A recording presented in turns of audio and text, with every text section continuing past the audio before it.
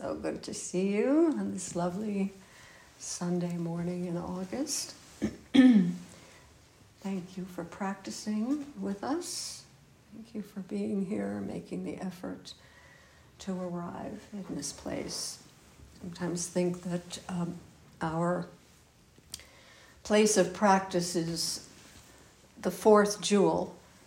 It's Buddha, Dharma, Sangha, Zendo. It's rare that we have a place to practice this way, so it's something to be treasured. For the next little bit, we are going to be exploring and examining the Heart Sutra, which we recited today.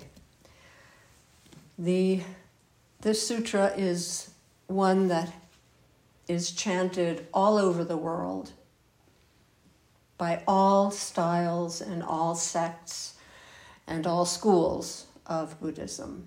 So it is one of the common threads that runs through all of Buddhist practice. And it is, as the title suggests, the heart of the teachings. Not obvious to the discursive mind what it is, and it is not designed to be understood in that way, not to be figured out. What does all this mean?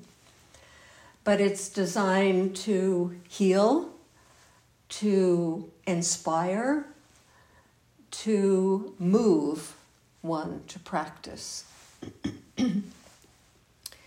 And today, Taishan and I will be discussing what we're calling the chunks, different chunks of the, maybe that's a kind of insult to use that term, chunks, elements, parts, sections of the sutra, so that we can enter more fully into it. And today I want to focus very much on the very beginning of the sutra. By the way, it is the sutra that we chant is a shortened version there's a longer version. And then there's all of the Prajnaparamita sutras, which are thousands of sutras. So we've got just this little short piece of a very larger work, condensed. I sometimes think of it as the perfume. My mother used to sell perfume at Macy's in New York, and there were 3 levels there was what's called toilet water, which is a very diluted form of the fragrance of the flower. And then there's cologne, which is a little more intensified, more fragrance. And then there's perfume, which comes in these tiny little bottles. And that's like the most intense form of the flower. And that's, of course, the most expensive. And in a way, the Heart Sutra is the one that we chant, is the perfume. It's the perfume of our practice. But I want to address the beginning of the sutra with this topic that I have heard a lot about from our Sangha, many of whom have asked me about it, are not here today, which is not unusual. But maybe they'll have a chance to hear the talk somehow. The topic is the topic of loneliness. And I've had a lot of interest and questions about what I'm lonely. What do I do? How do I address this loneliness? And some people say it's an epidemic, particularly in America, that people are feeling really lonely, whatever that means. And I called the topic of today's talk the illusion of loneliness. And I use the term illusion to express a truth that we discover during our practice, in our practice, which is that there is no such thing as loneliness, that it may be a real feeling, but it is not a reality. And so from that perspective, one has to understand that this feeling of loneliness is an illusion. And I want to start by looking at the first few lines of the sutra. We meet Avalokiteshvara, who is the person who is practicing during the sutra. We meet him not at we meet them, I'm going to say him or her. We meet them at the feet of, not reading anything, but practicing. They are not sitting at the feet of the Buddha. They are practicing prajnaparamita. They're meditating. In fact, it says, a bodhisattva, when practicing deeply the prajnaparamita, perceived that all 5 skandhas are empty and was saved from all suffering and distress. That's one translation. That's not the one that we recited. There are many translations. Another translation is the bodhisattva of compassion from the depths of perfect wisdom saw the emptiness of all conditioned beings and sundered the bonds that create suffering. So Avalokiteshvara is meditating, and in their meditation, they see the emptiness of all conditioned beings. Well, what did he see? What did they see? To constantly correct myself here, but you'll forgive me if I slip.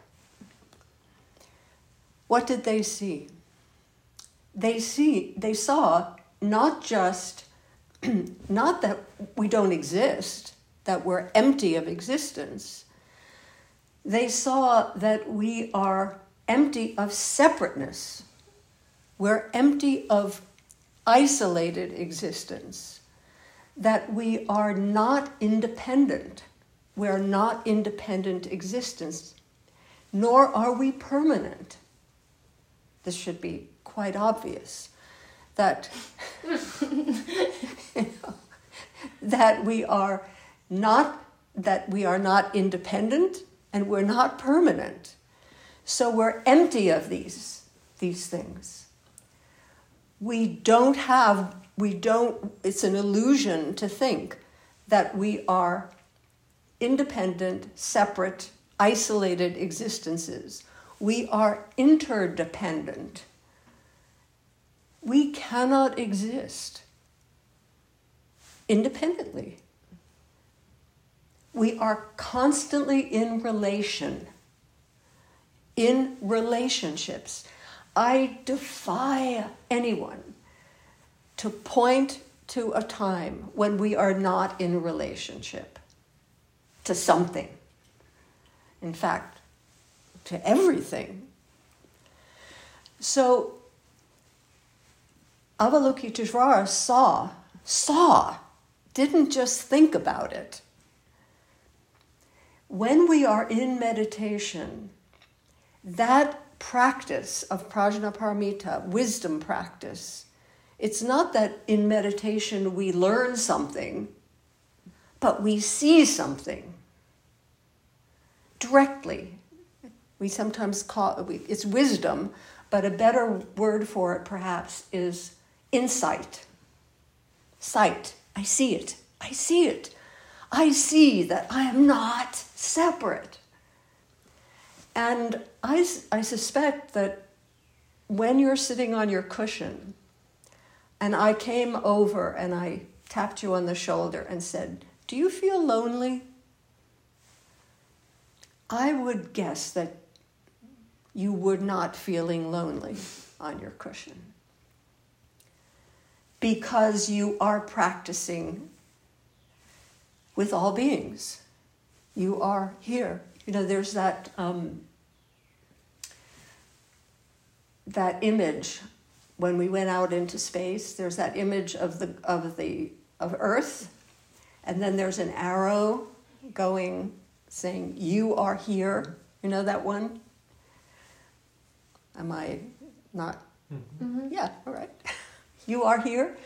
And that is a kind of suggesting that you are just this tiny little dot, right? This is so tiny.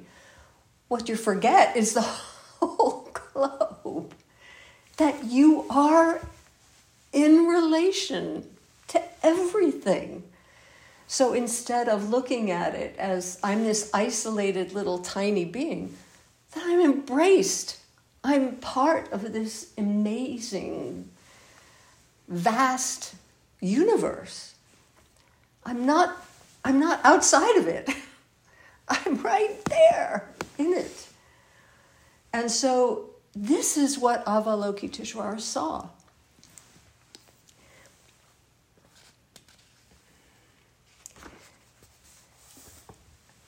We see this. We see this in our practice. We experience it.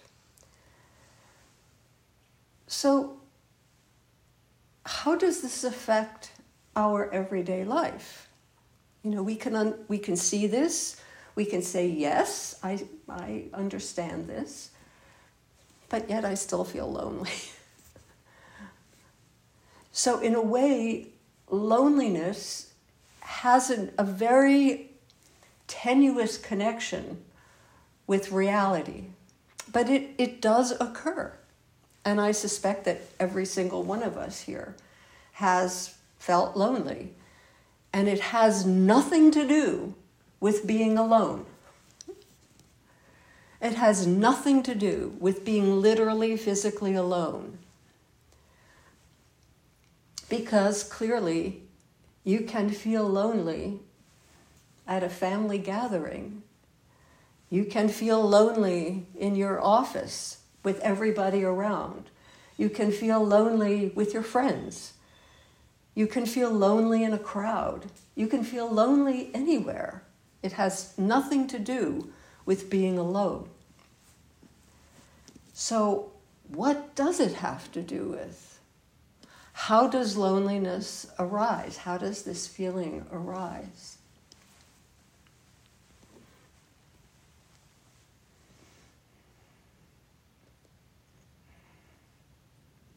Well, if the reality is that we are constantly in connection,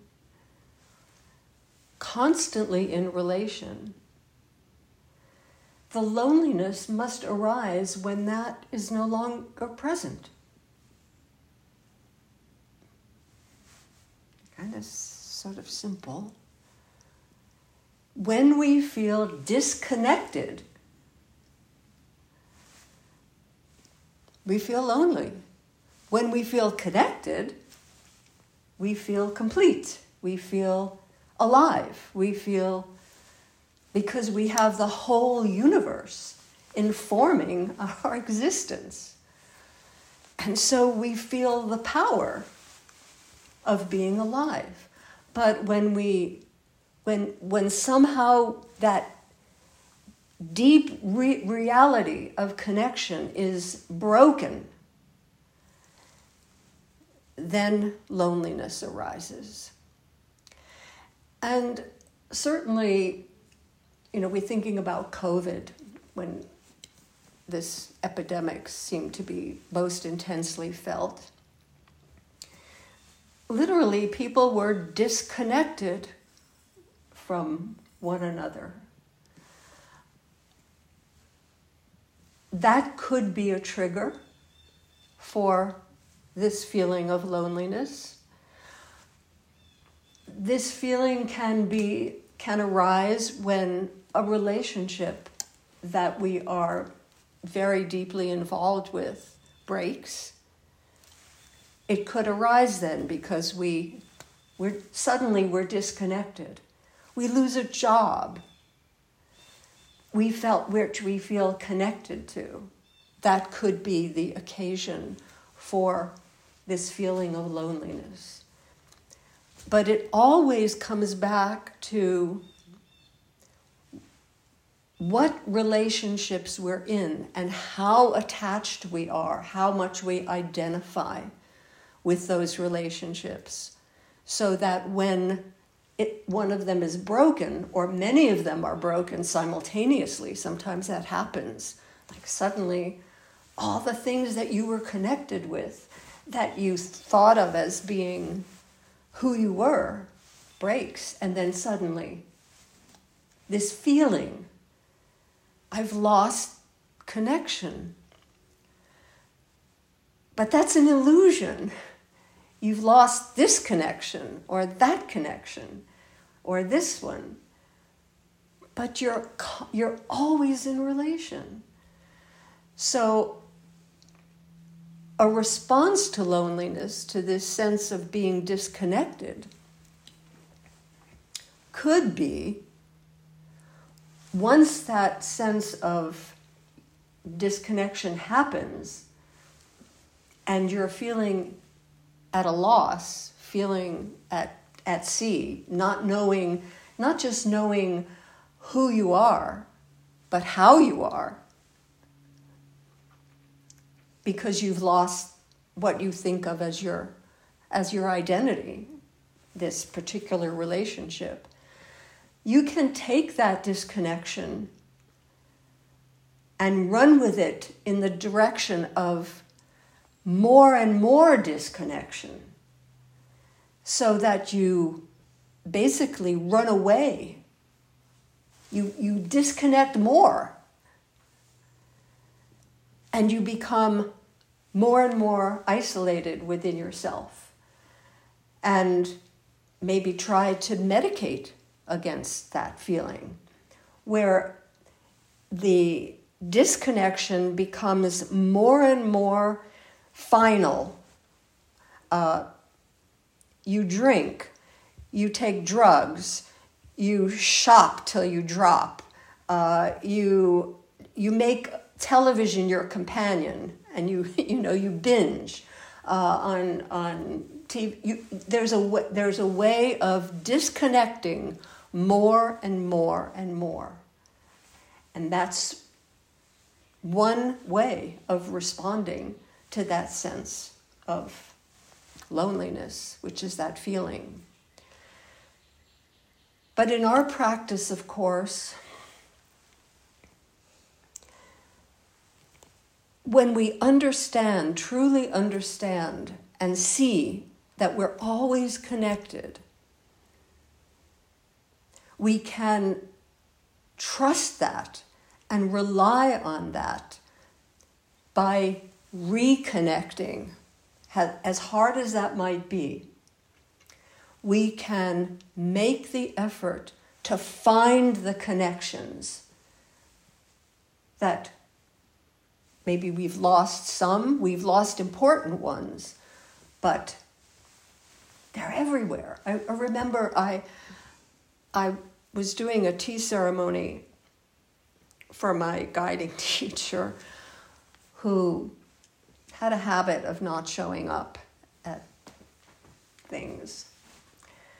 And I did a lot of preparations for the tea, and it's supposed to be prompt for a tea ceremony. So 5 minutes passed, 10 minutes. He wasn't coming. And I was sitting there in the tea house, just feeling disconnected. He's my guiding teacher. And I'm making all these preparations for him, and he's abandoning me. I was like, and that wasn't the first time. But again and again, it's like, what's going on here? And I was feeling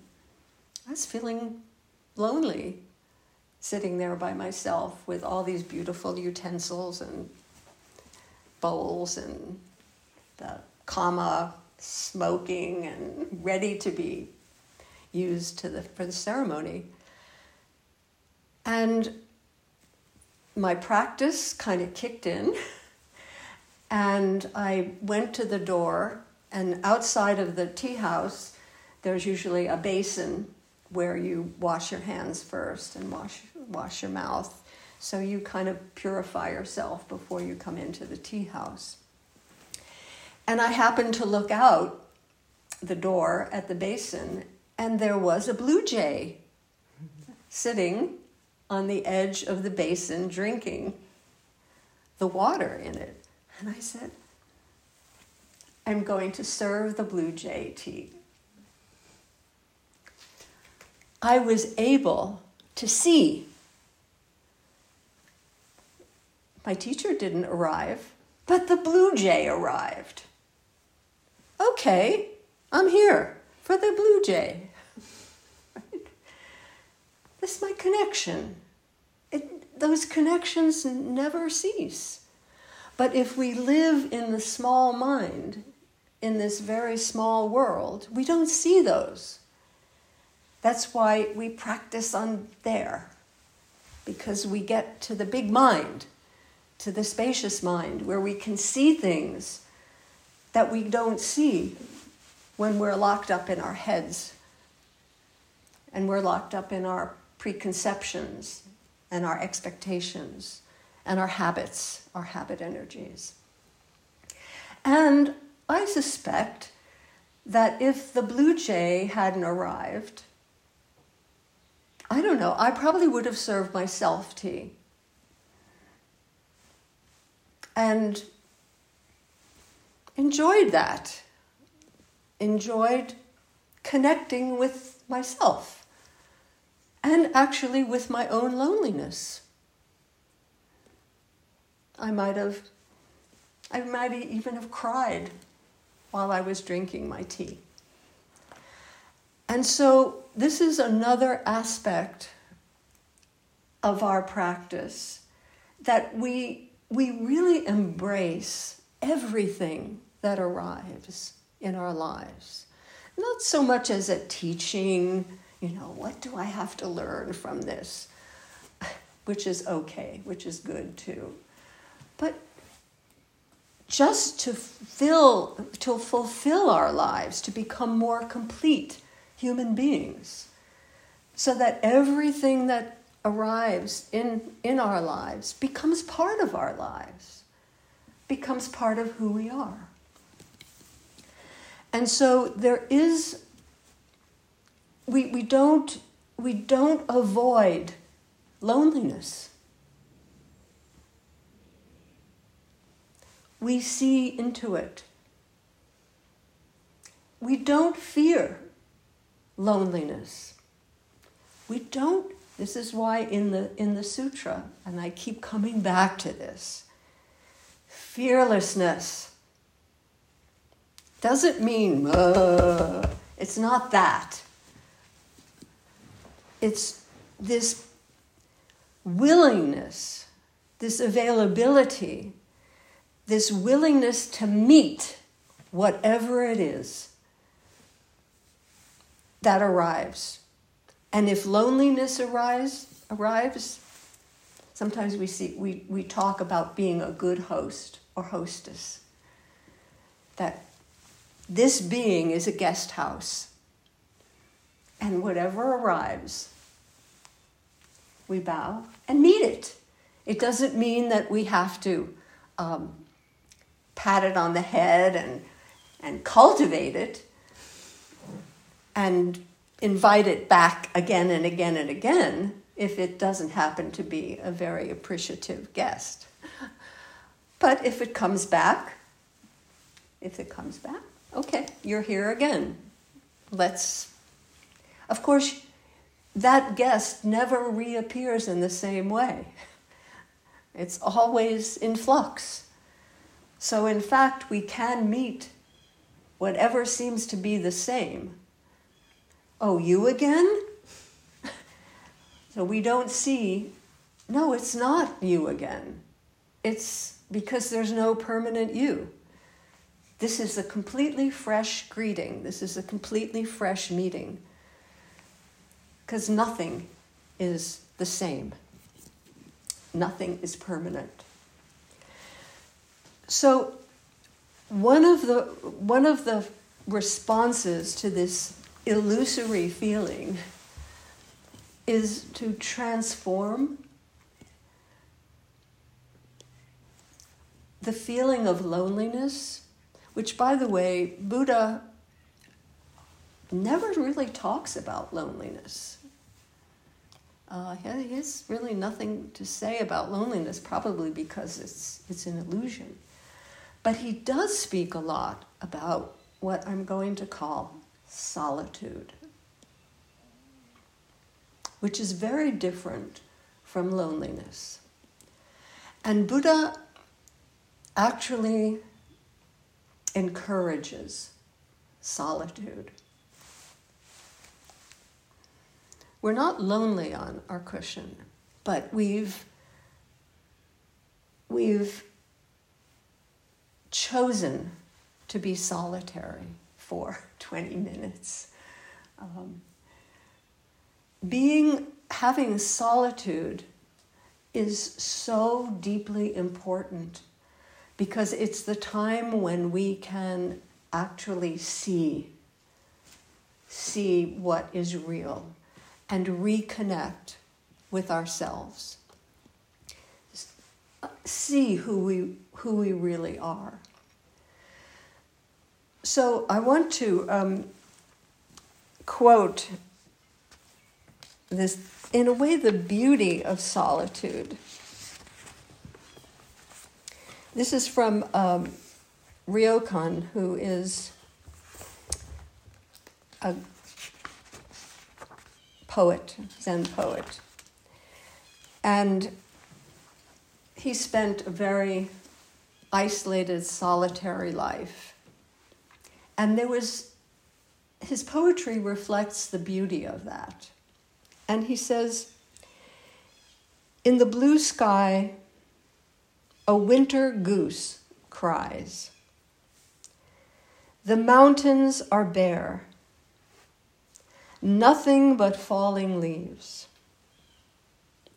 Twilight, returning along the lonely village path, alone, carrying an empty bowl. Foolish and stubborn, what day can I rest? Lonely and poor, this life. Twilight, I return from the village again, carrying an empty bowl." So here is a person who is not afraid of loneliness, that there is something beautiful and bittersweet about solitude. And he's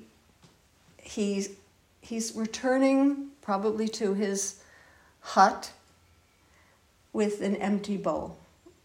He probably hasn't made very many connections. Probably most of the people that he went begging to didn't put anything in his bowl. And so he came back empty. Empty. So we're empty. We're empty of this separateness. But we always return to the fullness of our being.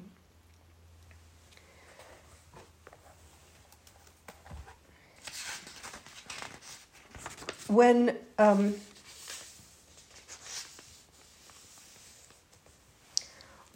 Kobun describes shikantaza,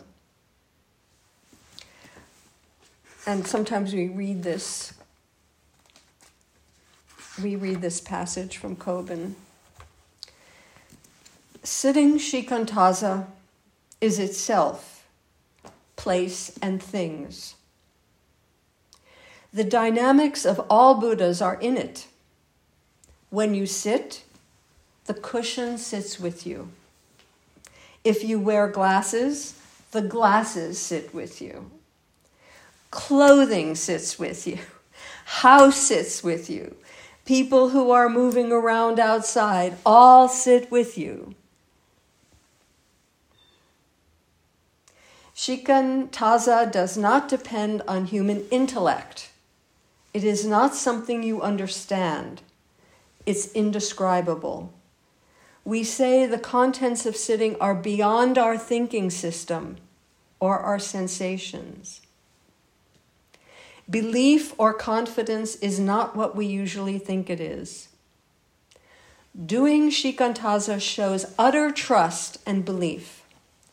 If you explain shikantaza, it becomes something which you don't understand. But you can experience sitting with everything, with the understanding that everything is there with you. This is not this oneness of I'm one with everything. You're not one with it, but everything's with you. You're connected to it. So the illusion of loneliness, it needs to be recognized, needs to be seen as just what it is. And then we can have a deep response to it. In fact, sometimes I've heard that marriage or a good relationship is when two people act as the guardians of each other's solitude. Interesting, isn't it? In friendship, in relationship, in deep connection and intimacy, it's not like possession and this merging. No, it's I am the guardian. I will guard your solitude. And I think there's also a quote from Saint-Exupéry in The Little Prince, that love isn't two people gazing at each other, in some kind of rapture. It's two people looking outward in the same direction, which is something, it's about relationship, but also the preservation of one's own being. So we're not talking about merging, about losing our sense of who we are, but we are talking about I've been talking about going to the edges of who we are and meeting all that we are connected with. Ryokan again. Standing alone beneath a solitary pine, quickly the time passes. Overhead, the endless sky. Who can I call to join me on this path?